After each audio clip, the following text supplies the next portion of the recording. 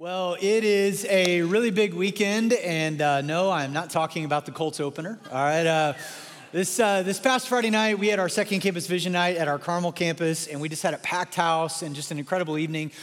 Just looking back at God's faithfulness to us in our past, so that way we can ask the question, God, what do you want to do in us and through us next? And the very next campus vision night is going to be this evening at our downtown campus at 6 p.m. So downtown crew, looking forward to being with you here in just a few short hours. And those of you at our Midtown, Fishers, Northwest campuses, the dates of your campus vision nights are behind me. And so mark that down, make it a priority to be here. If you can't get here at the night of your campus vision night, just go to another one because the content is exactly the same. You don't need to RSVP. Kids programming is available. And maybe the most important reason of all, you get a free t-shirt if you come. And these t-shirts, they won't be available till later in the fall, but if you come to a vision night, then you'll get one and you'll get it for free, all right? Well, if you got a Bible, go ahead and head over to 1 Thessalonians chapter 2. 1 Thessalonians 2 is where we're going to be today as we wrap up this series of messages that we have been in. And earlier this summer, my oldest daughter's boyfriend was over at our house, and we were all kind of hanging out on the back porch, and we were going to watch a movie, and we didn't know what to watch. And somebody said that they had never seen Mel Gibson's movie Braveheart before.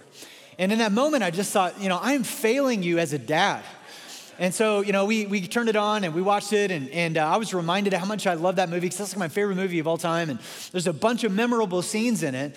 But then there's this one scene that I think is just the most memorable. And some of you that have seen the movie are going to know what I'm talking about, where William Wallace befriends a guy by the name of Robert the Bruce, who is the king of the Scots.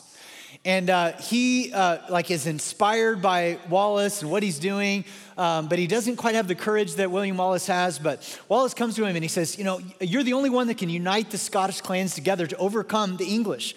And he really wants to do this, but he's got some pretty corrupt people around him. And so they convince him to betray William Wallace on the battlefield. And there's this scene where the two of them square off. Wallace has no idea that it's his friend, and because he's got full armor on. And he gets the better of him. He's on top of him. He's getting ready to take his life. And that's when Robert the Bruce yells out. He's like, it's me, and takes off the helmet. And there's this scene where Mel Gibson drops to his knees. Maybe you remember it. And he's got this look on his face where it's just like he's ready to die because he realizes in that moment that he's been betrayed by a friend.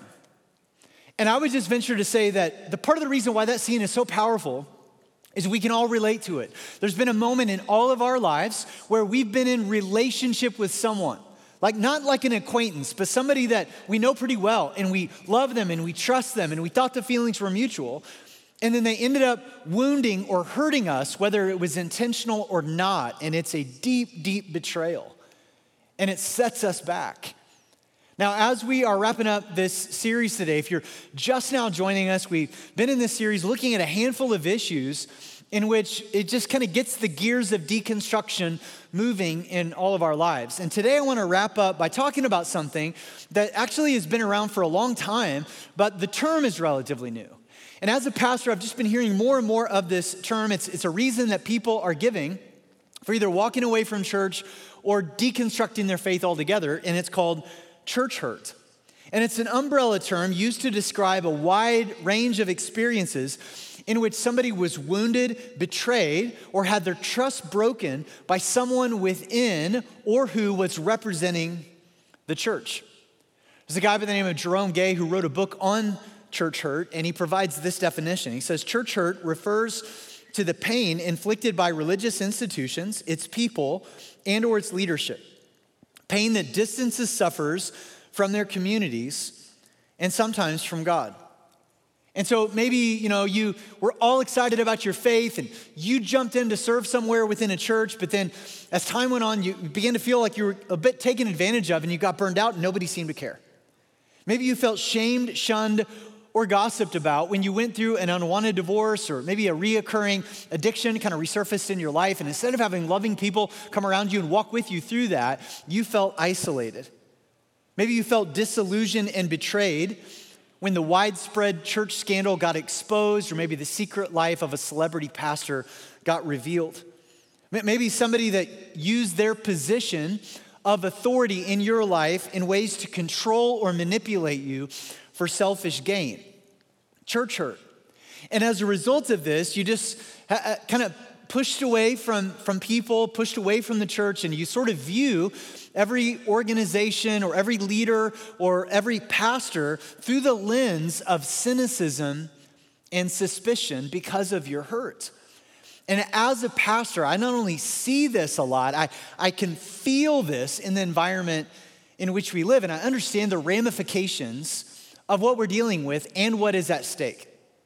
My predecessor was a guy by the name of Howard Bramer. He served here as the pastor faithfully for nearly a quarter of a century. And I'll never forget when I was getting ready to officially step into this role, he kind of pulled me aside and behind closed doors, I'll never forget what he said to me. He said, "Aaron, it takes years to build trust, but just a moment to break. And when trust gets broken, spirits get crushed." And I think that's what the author of Proverbs is getting at in chapter 18, verse 14, when he writes, "The human spirit can endure a sick body." We can endure a lot, but but who can bear a crushed spirit? An autoimmune disease is something that I know maybe many of you kind of wrestle with, and that's what happens when the body's natural defense system can't tell the difference between normal, healthy cells and foreign cells. And so the body attacks normal cells. And I would say that church hurt is the spiritual autoimmune disease within the body of Christ, where the body of Christ starts attacking itself, and we begin to see other believers as enemies instead of family. Paul describes this in Galatians chapter 5 when he says the whole law can be summed up in this one command: love your neighbor as yourself. But if you're always biting and devouring one another, watch out. Beware of destroying one another.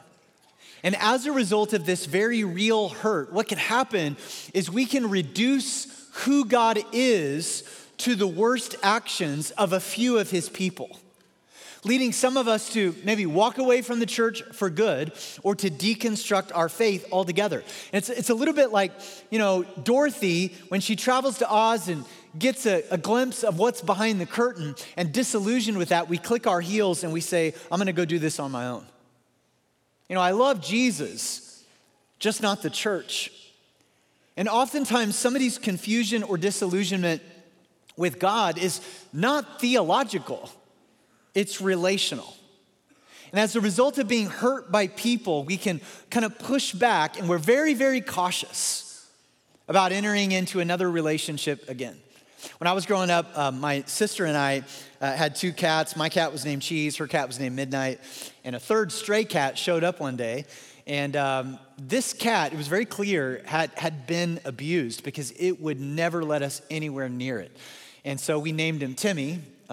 Timid, Timmy Timid. And this cat, we had this cat around our house for years. We could never get close to it. And I've met a lot of people like that have been hurt and abused by others. And so there's just this sort of like invisible wall that goes up. We're just going to keep our distance from others. And I just want you to know that while that is so understandable, that's not what you were made for. You were made for so much more. I mentioned a few minutes ago that church hurt has been around for a long time, but the term is relatively new. But Paul actually seems to be writing to describe his own experience of church hurt in his letter to the Thessalonians. And that's our passage today. I want to read 10 verses out of this letter. Listen to Paul's description of the hurt that he has experienced as well as the people to which he is writing to. And he says this in verse 1. He goes, "You yourselves know, dear brothers and sisters, that our visit to you was not a failure. You know how badly we had been treated at Philippi just before we came to you and how much we suffered there. Yet our God gave us the courage to declare his good news to you boldly in spite of great opposition. So you can see we were not preaching with any deceit or impure motives or trickery. For we speak as messengers approved by God to be entrusted with the good news. Our purpose is to please God, not people. He alone examines the motives of our hearts. Never once did we try to win you with flattery, as you well know. And our God is our witness that we were not pretending to be your friends just to get your money. As for human praise, we have never sought it out from you or anyone else. As apostles of Christ, we certainly had a right to make some demands of you, but instead we were like children among you, or we were like a mother feeding and caring for her own children. We loved you so much that we shared with you not only God's good news, but our own lives too. Don't you remember, dear brothers and sisters, how hard we worked among you? Night and day we toiled to earn a living so that we would not be a burden to any of you as we preached God's good news to you. You yourselves are our witnesses, and so is God, that we were devout and honest and faultless toward all of you believers. Now, what's going on here? Well, the background of this passage is that Paul is recounting to them how badly he'd been mistreated in Philippi. Now, in the book of Acts, we see all of this recorded there, where Paul is traveling around on something called missionary journeys, and he would come into a city, he would meet some people, lead them to Christ, and start a church, and then he would move on. And when he arrives at the city of Philippi, he notices that there is a servant girl who is possessed by a demon. And so Paul casts the demon out of her, which you would think would be a good thing, but as it turns out, they didn't receive it as a good thing because the owners of the servant girl were using her as income because the demon was telling people's fortunes and they were charging for it. And so now once Paul got rid of the demon, then their source of income got dried up. And so they cast a riot against Paul. They throw him in prison. He's a Roman citizen, so it turns out you can't throw him in prison. So they release him and he moves on to Thessalonica. And there the Jewish crowd responds to the gospel, and the religious leaders are so jealous of this and they're threatened by it that it says in Acts chapter 17 that they cry out and they say, these men, referring to Paul and his companions, have turned the world upside down in the worst possible way of that term, and now they've come here to do the same. And so what they were doing is they were actually leveraging the hurt that some of the people had experienced in this city. Because what was going on in the Greco-Roman world is just like today. There were false teachers and swindlers and people pretending to be something that they were not. And they would come into a community and they would cheat people out of money. They would teach their false ideas. They would take advantage of the people's trust. They would sleep with their women and then they would move on, leaving just all this wreckage and hurt behind them. So now these insecure religious leaders are basically pointing to Paul and saying, he's no different. He is just a false teacher here to take advantage of you. So they were taking advantage of the people's hurts and they were hurting Paul in the process. And so Paul's response to the Thessalonians here is he points out like three things. Paul's trying to do a little bit of cleanup. He's trying to patch things up, and he explains his motives. In other words, here's the heart behind why I'm doing what I'm doing. And then he explains his methods. He says, this is how I'm doing what I'm doing. And then he finally explains his mission, the reason why he is doing what he's doing. And we really see his heart, his pastoral heart in this passage. In fact, John Stott actually says of this passage, he says, this reveals more about the heart, soul, and emotion of Paul than any other passage in the New Testament. So here's where I want to go with this. When we are talking about being hurt by others, there's a couple things that I want us to know. First of all, because we are relational beings, and we, by the way, are all flawed, broken, sinful people, that means that when we enter into relationship, we are all susceptible to being hurt, and we're all capable of hurting others. And when it comes to trying to bring some healing to that and try to figure out okay, how do we move on? We got to begin with this framework here that Paul provides.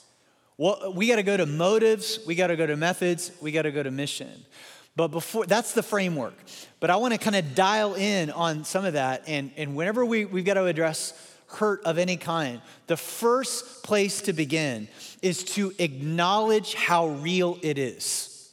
And that's what I want to do today. That for those of you that are here or you're listening or you're tuning in online and you're like, I've been hit with the shrapnel of church hurt, then I just want you to know that I believe you, and that is very, very real. And in fact, in Matthew chapter 22, Jesus was asked one time about what the greatest commandment was. And his answer was this. He goes, the greatest commandment is to love the Lord your God with all your heart, soul, mind, and strength. Love God. And then he said, the second is like it. Love your neighbor as yourself. So we could summarize the entire law into these two commands. Love God, love people. In other words, you will fulfill the entire law if you can do those two things perfectly. But the big problem with that is I don't know of anybody that can. I certainly can't. I can't love God perfectly, and I can't love people perfectly.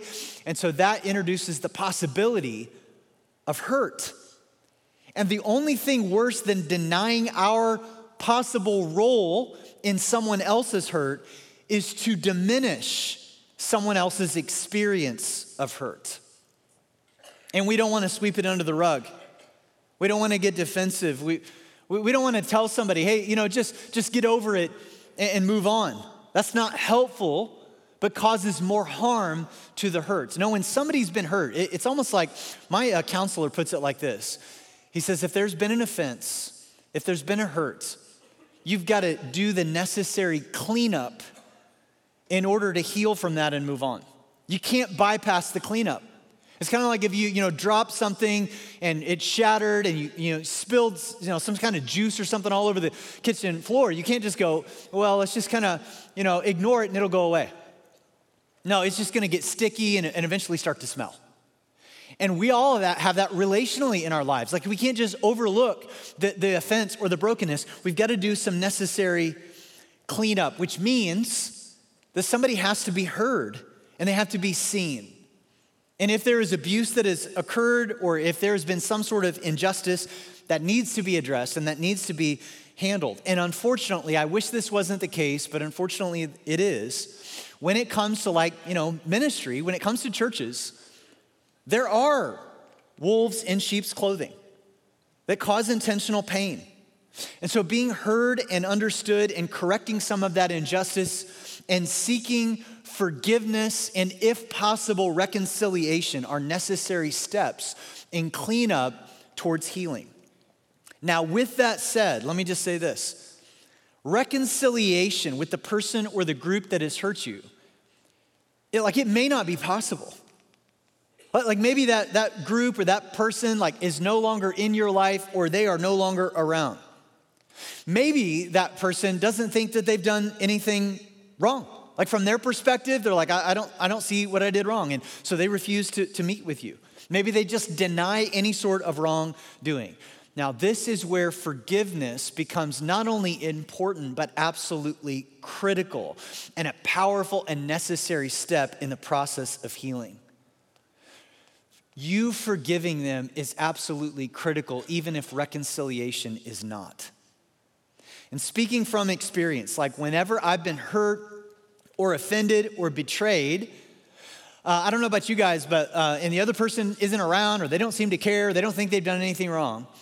Oftentimes, I've been fooled into thinking, well, the only card I've got left to play is anger or bitterness or thoughts of revenge. You know what I'm talking about? I'm just imagining that their brakes go out and they go over a cliff and they scream to their death, It's just it makes you feel so good and you're just kind of holding on to that and you're saying, well, I'm going to hold on to that bitterness and revenge to make them pay. And in reality, who's paying? You are. In reality, you're thinking that by holding on to bitterness and revenge that you're keeping them locked up in a prison cell, when in reality, you're the one looking out from behind the bars. And they probably don't even realize that you're hurting. Maybe at worst, they don't even care, or maybe they're just not sure how to change things. And that's when you need to forgive so that you can be set free, because you'll never heal until you're set free. I remember... And I'm going to get to this here in a minute, that church hurt is two-way. Pastors experience church hurt as well, just maybe for a different set of reasons. And there was a season in my life where I was experiencing a lot of church hurt. I'd maybe taken a few shots or criticisms or gotten blamed for some things that wasn't my fault, or maybe I just invested and poured into people so much, and then they left the church and they took a few jabs at me on the way out the door, and I was burned out and I was just kind of in a low spot. And I sat down with the counselor and he slapped a piece of paper right in front of me and he goes, Aaron, I want you to write down the names of every person who has ever hurt or offended you. And I thought, oh man, we're going to be here all day, brother. As I pull out my pen. And now here's the thing that surprised me is that I thought I was going to fill the page when in reality, I just wrote a few names. It wasn't as many as I thought. It was that the offense had gotten kind of expanded in my mind. And then as I wrote those names, he looked at the list and he goes, you need to release and forgive every one of them, even if reconciliation isn't possible. My good friend Steve Carter, some of you might recognize that name. Steve's been here to preach before. Steve was unfortunately in the middle of this like church-wide scandal in which he was in leadership, but he was not aware of what was going on until like it all kind of got revealed. And he was sort of in the middle of a lot of that. And I remember sitting around a campfire with Steve a couple years ago, and I said, hey, Steve, like how have you, because if you know Steve, like he's such a sweet, soft-hearted, pastoral, kind of a guy.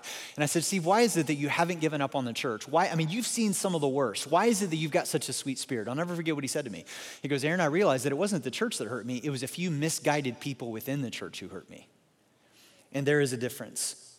And we need to acknowledge that it is real, and we need to pursue forgiveness, even if the other party doesn't deserve forgiveness or want forgiveness, so that you can be healed. Here's the second thing. We've got to acknowledge what it is not. Now, I want my tone to be very pastoral and kind here because I realize that for some of you, church hurt is raw right now because you've just come through it. And it's kind of like, that Operation board game. I know that I might bump up against a little bit of a nerve. And so I want to say this very kindly, but very pastorally, but I think it's crucial that I do. There's a lady by the name of Natalie Runyon in her work, Raised to Stay After Church Hurt. And she puts it like this. I wrote it down. She said, just as none of us ever want to be wolves in sheep clothing, we also never want to be sheep who cry wolf. And here's what church hurt is not, right? I just wrote down a few things. Church hurt, first of all, is not disagreement. Just because, we make a decision that you don't agree with, that's not church hurt. Now, we can do it in a disagreeable way, maybe a hurtful way or in the wrong tone, but disagreement in and of itself is not church hurt. Confrontation. Maybe I've been confronted. It's in the moments where I have grown the most, spiritually and emotionally, when somebody loved me enough to tell me the truth. And to say, Aaron, you're kind of acting like a fool. And that has hurt, but that has been pain for my good, and it doesn't mean that I've been harmed. The book of Proverbs says that wounds from a friend can be trusted. Several years ago, I was out in the lobby between services meeting and talking to people, and this lady walked up to me and she asked if I'd pray for her. And so I was like, yeah, absolutely. And so we prayed, which meant that we needed to, violate each other's personal space just a little bit. We were just a little bit closer than probably what you would be if you were just having a conversation with somebody. So we get done, and I pray for her, and she says, thanks. She walks away. About 30 seconds later, she walks back and she hands me a breath mint. Like, she didn't even say a word. She just hands me a breath mint, walked away, and I was like, ouch. But thank you. It's like, that's wounds from a friend. Doesn't mean that I should be offended, Here's another one is accountability. Somebody holding me accountable to a standard and then loving me enough to come back around and ask the tough questions. That's certainly uncomfortable, but that doesn't mean that I should be offended. Being told no. Maybe you have this idea, or you want the church to try this program, or you tried out for the team and you didn't make it, and you were told no, and maybe you got offended by that. I had another one. This is not going to be on the screen, but when the pastor doesn't know your name, that's not necessarily church hurt in and of itself. Now, if I've met you like 10 times, maybe. Right? But in and of itself, and I debated whether I wanted to share this story, but it went okay in the first 2 services, so we'll see how it goes in this one, right? But several years ago, this is when my kids were really, really little, and we were in Saturday night services, and I was preaching all day Sunday, and we were having like a church kind of like dinner kind of picnic thing on the yard out here, and we had food trucks over. And it was like August. It was like really, really hot. And what you need to understand is that my wife, like when our kids were really, really little, pretty much like on, Saturday nights and Sundays, like she was a single mom, because she had to get the kids out the door and I wasn't around because I was doing this. And so, Sunday night, she like walks up to me with the kids and she's tired from, being there all day with them. And she looks at me and she goes, feed your children. And I was like, yes, ma'am, so I'm like, she tags me in and now I'm not Pastor Aaron anymore. I'm dad. And so I've got my kids and I'm giving my wife a break and they're whining and complaining and they're hot and they're hungry. And so I'm trying to navigate through the crowd in the churchyard to the food trucks to get them some food. And there's this family that comes up to me and they're brand new to the church. And they're like, oh man, we just moved here from another state and we've been watching online and we're so excited to be here and so excited to meet you. And I really did want to meet them, but I've got some crying kids. And so my attention was kind of divided. And so, I wasn't able to talk to them like I would like. And man, they got so offended. And I got this scathing email that following week. They were like, you know what? We were so, really just offended that you didn't really act like you wanted to meet us and you didn't really talk to us. And honestly, like you don't appear to be the guy that you are. And I apologized to them and tried to give them a little bit of context for what was around all of that. and it simply wasn't enough. Like I remember the next time I saw them, just kind of gave me the cold shoulder because we can be so easily offended. And offense is the bait of Satan. It's the pandemic of the people of God. So we have an enemy who wants you to be offended, and he wants you to stay offended so that you might miss all the opportunities that God wants to use to bring healing and growth into your life. See, we got to recognize who the real enemy is. And I want to be really careful bringing that up because I don't want to over-spiritualize this or let narcissistic leaders who are full of themselves off the hook. That's not what I'm saying. But there is an enemy, and it's not a human being. There's an enemy behind the scenes trying to divide us and trying to keep us offended. And so he does everything that he can to kill and steal and destroy. And his play is never to collapse the church from pressure or persecution on the outside. Because he knows what history tells us, that every time the church has been persecuted or there's been pressure from outside society, the church just grows stronger and more influential in its impact. Now, what he does is he gets behind the scenes and he divides us from within. He'll just get you offended. And back in 2020, in the midst of our greatest crisis, I think, and I'm talking about the Big C church here, I think that we had a few bright spots during that year. But I think we largely missed so many opportunities that God wanted to use to work through us because we were divided over secondary issues that weren't that important, and we turned on each other. So we got to recognize our real enemy, but here's the most important thing. We got to recognize the real Savior. And so much hurt takes place in our lives when we put a flawed human being on a pedestal that they never should have been put on to begin with. You know, it's always a mind trip for me how, Jesus spent 3 years with these 12 disciples. And he's doing everything that he can to teach them and to model for them servant leadership. And then at the final exam, they all flunk. It's like the night before his arrest and crucifixion, they can't even stay awake with him to pray. And Judas, gets the blame for the most overt, betrayal, but all of them betrayed him. And then Jesus resurrects from the dead. He comes back and appears with them for quite a few days. And then he ascends into heaven. He basically just kind of hands the keys of the church over to them. And he's like, hey, the Spirit of God will be with you. And I'm sitting there thinking, man, if I'm Jesus and I just experienced that much hurt from some of my very best friends, I'm like, okay, guys, we're doing another 3-year tour. We're gonna get these lessons kind of ingrained into you. But instead, Jesus entrusts the church to a group of unproven, flawed human beings. He's been doing it ever since. You just read through the pages of Scripture. You just see that God uses flawed, broken, ordinary people. I'm so thankful that he does because that gives all of us the hope that God might use each one of us. But that also means that you shouldn't worship the person God uses. You worship the God of the person.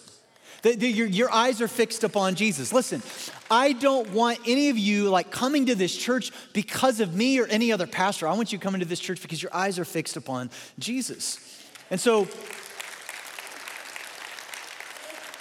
what we see, just a casual reading of the New Testament, is that we see that the church has never been a problem-free zone.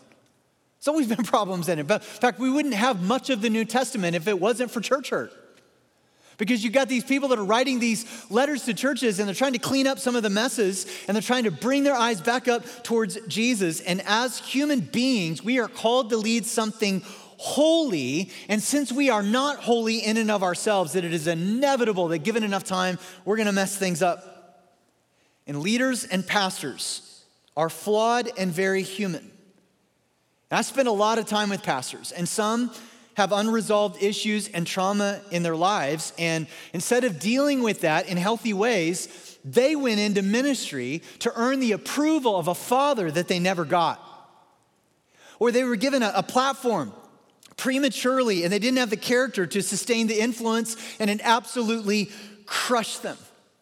And unfortunately, we live in a culture that elevates charisma over character and prioritizes public performance over personal integrity until there's a mess up and then they're pounced on.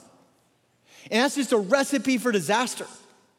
Some people feel entitled to a position just because they feel called to it. And man, we got to be really, really careful with that word called. Now, please hear me. I'm not discrediting calling. God calls men and women to serve, but we've also got to be careful that we don't use it sort of like as an override. We say, no, I have to do this because God called me to this. And oftentimes we'll have young people reach out to me and just say, I feel called into ministry, and how do I do what you do? And how do I get kind of started in all this thing? And what I've noticed, not with all, but with some, there's almost like this sense of entitlement. Like, Aaron, how do I get up there and do what you do next week? And it's almost like they're entitled, to something in their 20s that some people have bled for in their 40s. And now I sound like the crotchety old guy saying, I used to walk up, hill to school both ways in the snow. But you know where I got my start? I did not get my start on this platform. I got my start leading a 7th grade middle school girls discipleship group. I almost lost my faith doing that, right? That was rough. But that was absolutely needed during that time. So whenever I have young people come to me and they're like, hey, I feel called to ministry, where should I get started? And here's the thing, I want to fan that flame. I want to say, man, if God's calling you to that, what can I do to help? But here's the question that I always ask. Why do you want to do this? Why do you feel called to? That's a question of motive. By the way, I would ask that of all of us today, whether you're in full-time ministry or not. Maybe it's your company that you're leading in, or you manage people, or you're leading a small group, whatever it is. What's your motivation to do what you do? Is it to get accolades? Is it to get attaboys? Is it to have people affirm you? Is it to earn the approval of a mom or a dad that you never got? Because if you do, you'll end up getting into this position that your character hasn't been formed for, and that's when people get hurt. By the way, can I just say, I know that I'm standing on a platform, lights shining on me. This is not as glamorous as what it appears to be. Right? The distance I found from pedestal to punching bag isn't very far. And I want to read just some stats here. And fortunately, I don't consider I can't relate to these stats. Because honestly, even though I've had some moments and we're not a perfect church, man, you guys just make it a joy to serve. I love being your pastor. But that's the exception, not the norm. And national statistics say this: 75% of pastors describe themselves as extremely stressed. 70% say that they are depressed and that their self-esteem has dropped since entering the ministry. Half would leave if they could, but they don't know what they would do for a living if they could, so they stay. 80% feel ministry undermines family life. 80% of ministry spouses feel unappreciated. Now, the reason why I throw that out there is not that you would feel sorry for pastors. Let's say those statistics are so high and so alarming that if those are our shepherds and they are leading from a place of depression and low self-esteem and burnout, then that means they're not going to make very healthy decisions, and that's how people get hurt. I never forget having a mentor say to me when I first got into ministry, he said, Aaron, you're going to need to develop the courage of a lion, because you're going to have to make some unpopular decisions at times that people won't understand, but you got to make the decision anyway. Courage of a lion.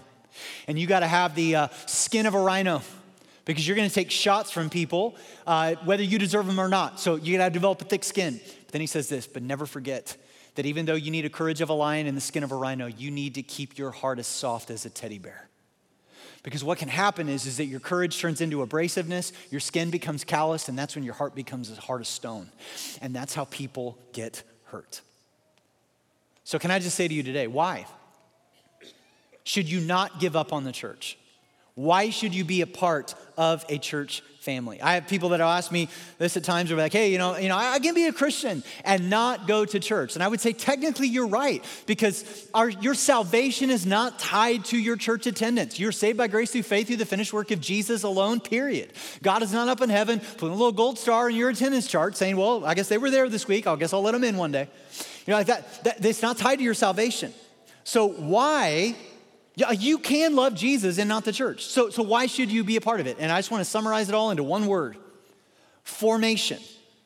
The primary purpose of being a part of a church is the formation of your character into the image and likeness of Jesus. The primary purpose of the church is not producing content. I know that because of technology, This is not the only place that you can get content, and I know that most of you don't. You're receiving content from other places, and the reason why I know that is because you tell me. Like, hey, your sermon was pretty good this week, but man, that's Stephen Furtick. Like, he really lit it up this last weekend, man. And I'm like, move to Charlotte, all right? Just if you like him that much, move to Charlotte, all right? I know that some of you, you're in your 16th Bethmore Bible study, all right? I mean, it's just you're podcasting all over the place. The reason why you're part of a church is not content. You can get a lot better content than what I could ever produce, and don't you dare say amen to that, all right? Just keep that to yourself. The purpose of the church is not felt needs. Oh man, we're just gonna go to church because the coffee's so good there, or, we just love the worship or the kids ministry, or we just love waiting in the parking lot, just trying to wait to get out. It's not felt needs. So what is the purpose of the church? And, here's the thing. You can stay online. You can do an online mentoring thing. You can read all kinds of spiritual books, and you can fill your Spotify list with worship music. And you might grow your head knowledge, and you might even, have some soft feels, but you won't be formed.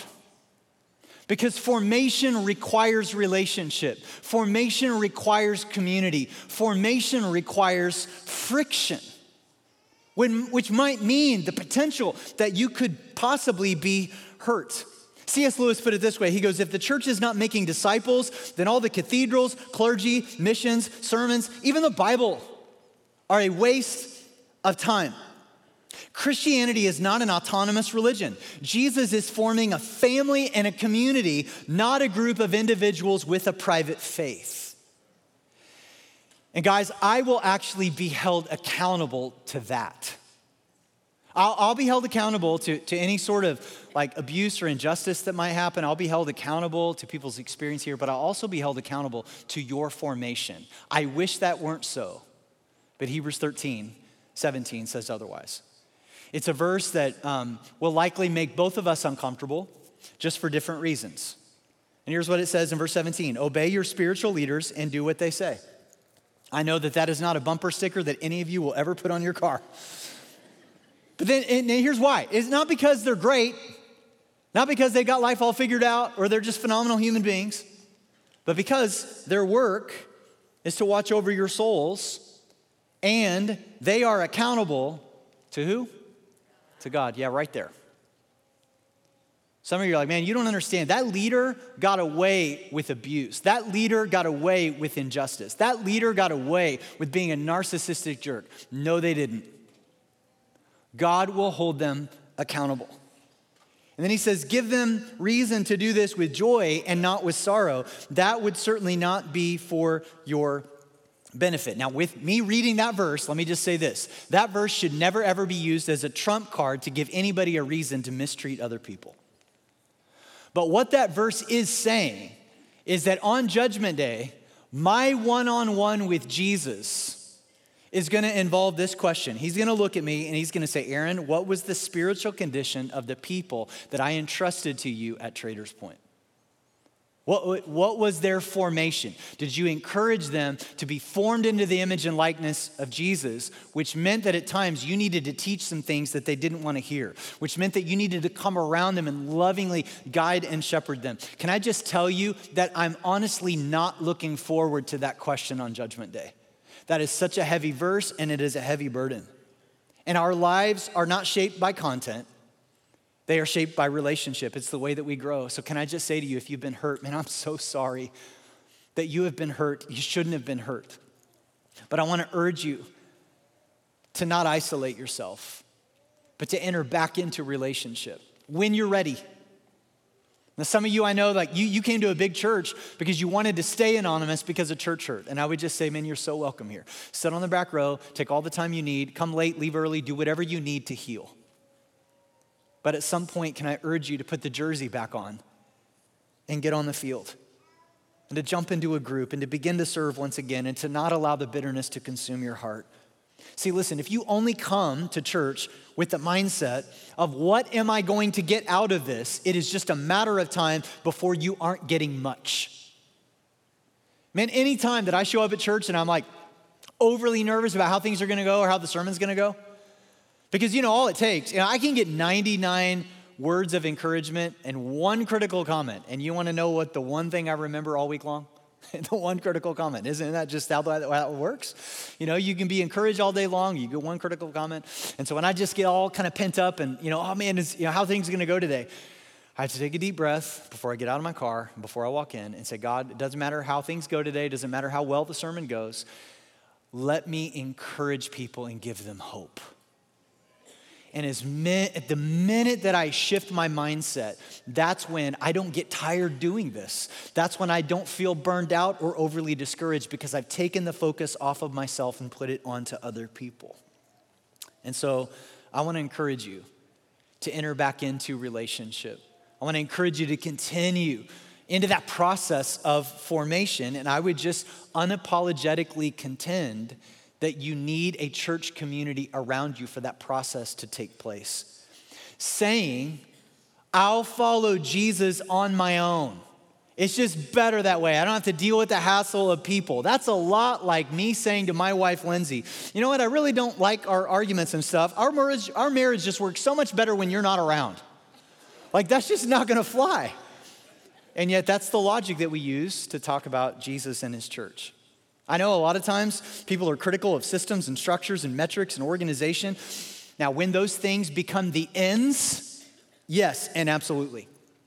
However, to throw out all spiritual leadership equals ecclesiastical chaos, and you think damage happens in structure, you should see the damage that happens in a free-for-all. All you're left with is power dynamics and personalities. So the church is not an autocracy, meaning, we'll do it however I want. And it's certainly not abdication. We'll do it however you want. Just put your comment in the comment box out in the lobby and we'll do all that. It's accountability. We lead the church with accountability, meaning a posture of humility and transparency and vulnerability and teachability as we point people not to a pastor, not to a leader, but to Jesus, who set the example for us. Jesus' motivation was love. Jesus' method was washing people's smelly feet. Jesus' mission was to seek and to save. And we take our cues from him, which, by the way, his church hurt enables us to be forgiven, cleansed, and healed. Isaiah chapter 53, Isaiah the prophet is prophesying the crucifixion of Jesus, and sounds a lot like hurt. And it says there, he was despised and rejected, a man of sorrows, acquainted with deepest grief. We turned our backs on him and looked the other way. He was despised and we did not care. Yet it was our weaknesses he carried. It was our sorrows that weighed him down. But he was pierced for our rebellion, crushed for our sins. He was beaten so we could be whole. He was whipped so we could be healed.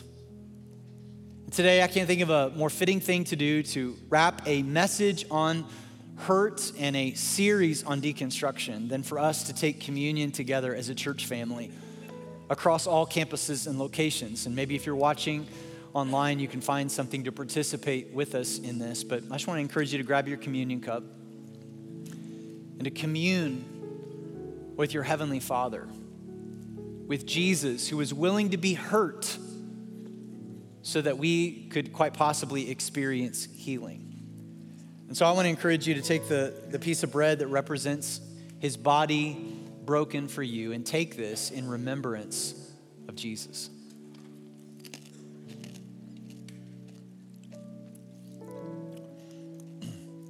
Scripture says the cleansing of sin is not possible without the shedding of blood from a perfect lamb.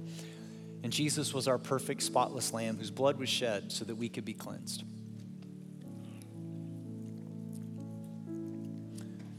Father, we come to you today. We thank you that Jesus was not above being put into a vulnerable spot where he might be betrayed, wounded, and hurt for our sake. And so, God, we want to copy his motivation. We want to copy his methods. We want to be on mission with him.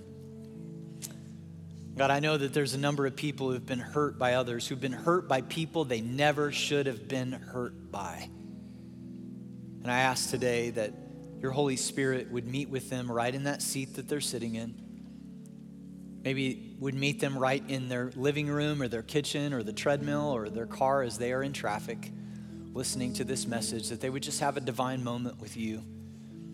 A moment when they realize they need to let go of the bitterness and the anger and the wounding that is keeping them in a prison cell of their own making, but to step into the forgiveness that you've made available to them by way of the cross, even if reconciliation on this side of eternity is not possible. So God, allow us to step into that so that we can be healed and so that we can keep our eyes fixed upon you as we seek to bring hope to a very hurting world. We ask this in Jesus' name. Amen.